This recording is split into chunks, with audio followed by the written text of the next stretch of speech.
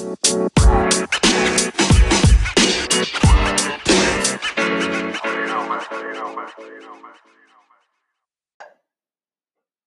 dia, boa tarde, boa noite. Eu sou Julieta e sejam bem-vindas a mais um episódio do Woman Podcast. Esse é mais um episódio especial da nossa série Coronavírus. Hoje eu quero falar com vocês, basicamente sobre os últimos acontecimentos aí desses últimos 2 dias do governo federal.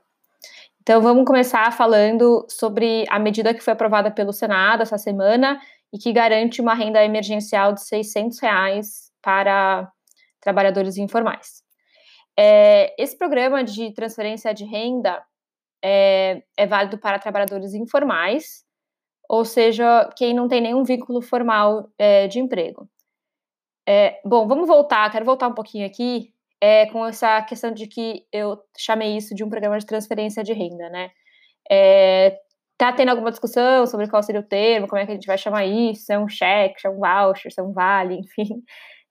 Isso é um programa de transferência de renda, uma renda emergencial, né, porque vai ser uma coisa por um tempo curto de tempo, no momento por 2 meses, por questão de fato, uma emergência. Um programa de transferência de renda é quando um governo, uma instituição internacional, uma ONG, enfim, transfere dinheiro para um indivíduo ou uma família para que eles consigam, com esse dinheiro, suprir as suas necessidades básicas. Bom, vamos voltar então. Essa é uma transferência de renda para trabalhadores informais maiores de 18 anos e com renda mensal de até meio salário mínimo ou renda mensal familiar de até 3 salários mínimos. Sendo que tem um limite de que apenas, no máximo, 2 pessoas da mesma família podem se beneficiar dessa renda. Para famílias chefiadas por mulheres, o benefício é o dobro, então essas famílias vão receber R$1.200.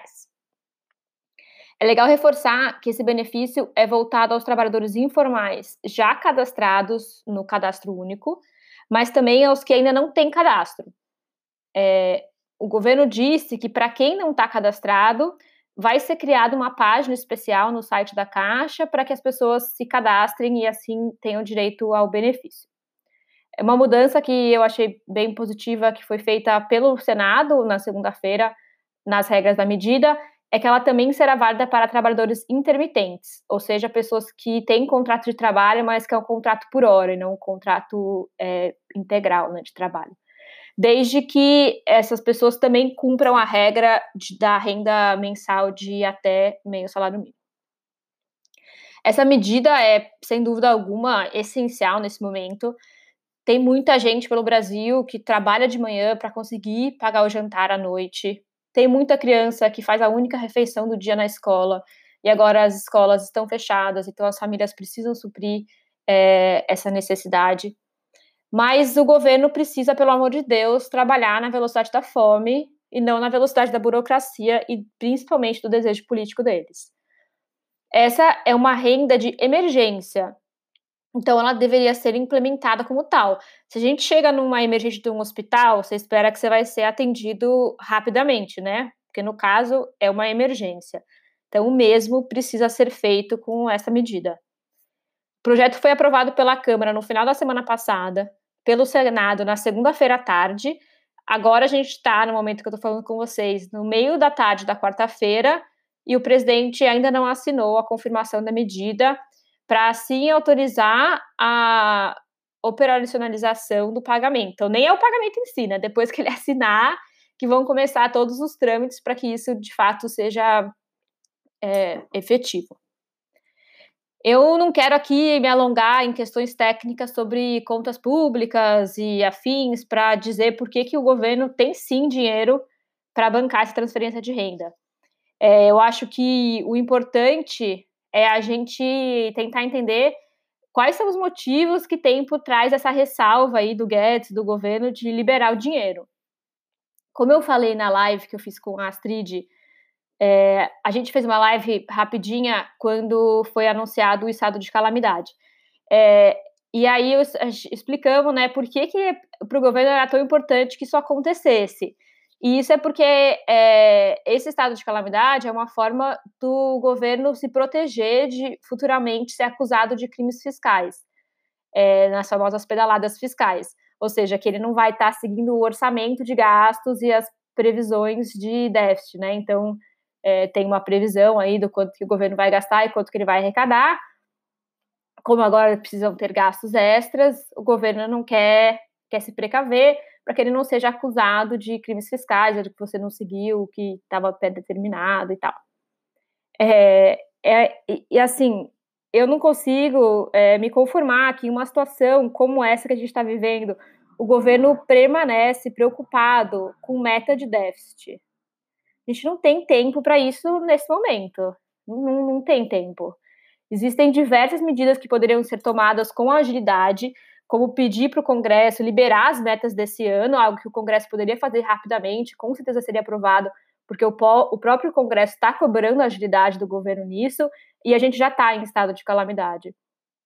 Então, isso tudo poderia ser feito para que a gente possa seguir em frente. Essas medidas são muito importantes, mas com essa demora toda, na hora que elas forem finalmente liberadas, elas já não vão mais ser suficientes. Então, eu acho importante que a gente continue pressionando para que eles paguem logo, por favor, porque as pessoas estão precisando hoje, e não daqui a alguns dias, vamos ver como é que vai fazer, para aí, quem sabe, começar a pagar no meio de abril. Não, é agora. As pessoas precisam de dinheiro já para ontem. Então, a gente pode continuar pressionando para que eles paguem logo, para que o Congresso pressione também, e quem sabe assim a gente sai do lugar. A outra coisa que eu queria falar aqui motivada pela confusão que aconteceu ontem com o vídeo do diretor da OMS, que foi manipulado pela turma do Bolsonaro para dizer que a OMS concorda com a posição do presidente. Eu venho aqui fazer um apelo para vocês e também um desabafo. Se você não sabe, não sei onde você estava ontem, que não viu que isso aconteceu, mas enfim, a turma do presidente pegou um vídeo de um pronunciamento oficial do diretor da OMS. Nesse pronunciamento, ele se dizia preocupado com as pessoas, os trabalhadores informais, as pessoas que já estão sem renda e que nesse momento não tem como comprar comida, enfim. O pronunciamento era ele dizendo isso para reforçar que os governos precisam tomar atitudes e criar medidas para ajudar essas pessoas.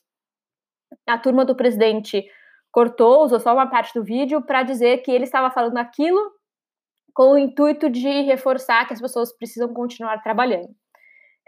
Foi uma confusão tão grande que a própria OMS saiu em pronunciamento oficial para dizer que, bom, por favor, assistam o vídeo na íntegra e tal, não foi isso que a gente quis dizer. Gente, como já disse Obama, na política e na vida, a ignorância não é uma virtude. Eu nem quero entrar no mérito de que o presidente da República deveria ser superior a tudo isso e ter uma preocupação genuína com a população, porque isso já deveria ser óbvio, né? Mas, ainda mais porque o presidente não está dando exemplo, a gente precisa ficar cada vez mais vigilante com as informações que a gente consome e com que a gente compartilha. Ainda fazendo das palavras do Obama as minhas, não é legal não saber sobre o que você está falando. Liberdade de expressão e opiniões diferentes não podem servir como justificativa para ignorar fatos, evidências e informações científicas. Assim, principalmente em um momento em que a vida de pessoas estão em risco, a gente não pode usar como desculpa, mas essa é a minha opinião, sendo que essa opinião não tem nenhum embasamento técnico, não tem nenhuma razão de existir. Evidentemente que todo mundo tem o direito de dizer o que pensa, e isso tem que ser garantido, sem dúvida, mas a gente não pode colocar a vida de pessoas em risco porque você tem uma opinião que não é embasada em fatos. Não tem espaço para isso, não dá mesmo, assim, é muito irresponsável. Então, minha gente, sejamos vigilantes com as informações que a gente compartilha e cobre que as pessoas à sua volta façam o mesmo, por favor. A gente só vai conseguir criar um país melhor com debates produtivos e embasados. Bom, era isso que eu tinha para hoje. Obrigada por me escutar. Como vocês podem ter percebido, eu fiquei bastante, assim, envolvida com esse assunto e, de fato, cara, não dá mais, sabe? A gente precisa parar de disseminar notícia falsa. Isso é muito perigoso e, nesse momento, pode literalmente colocar a vida de pessoas em risco. Então é isso. Eu espero que vocês tenham gostado. Muito obrigada por estarem aqui mais um dia. Se cuidem e até a próxima.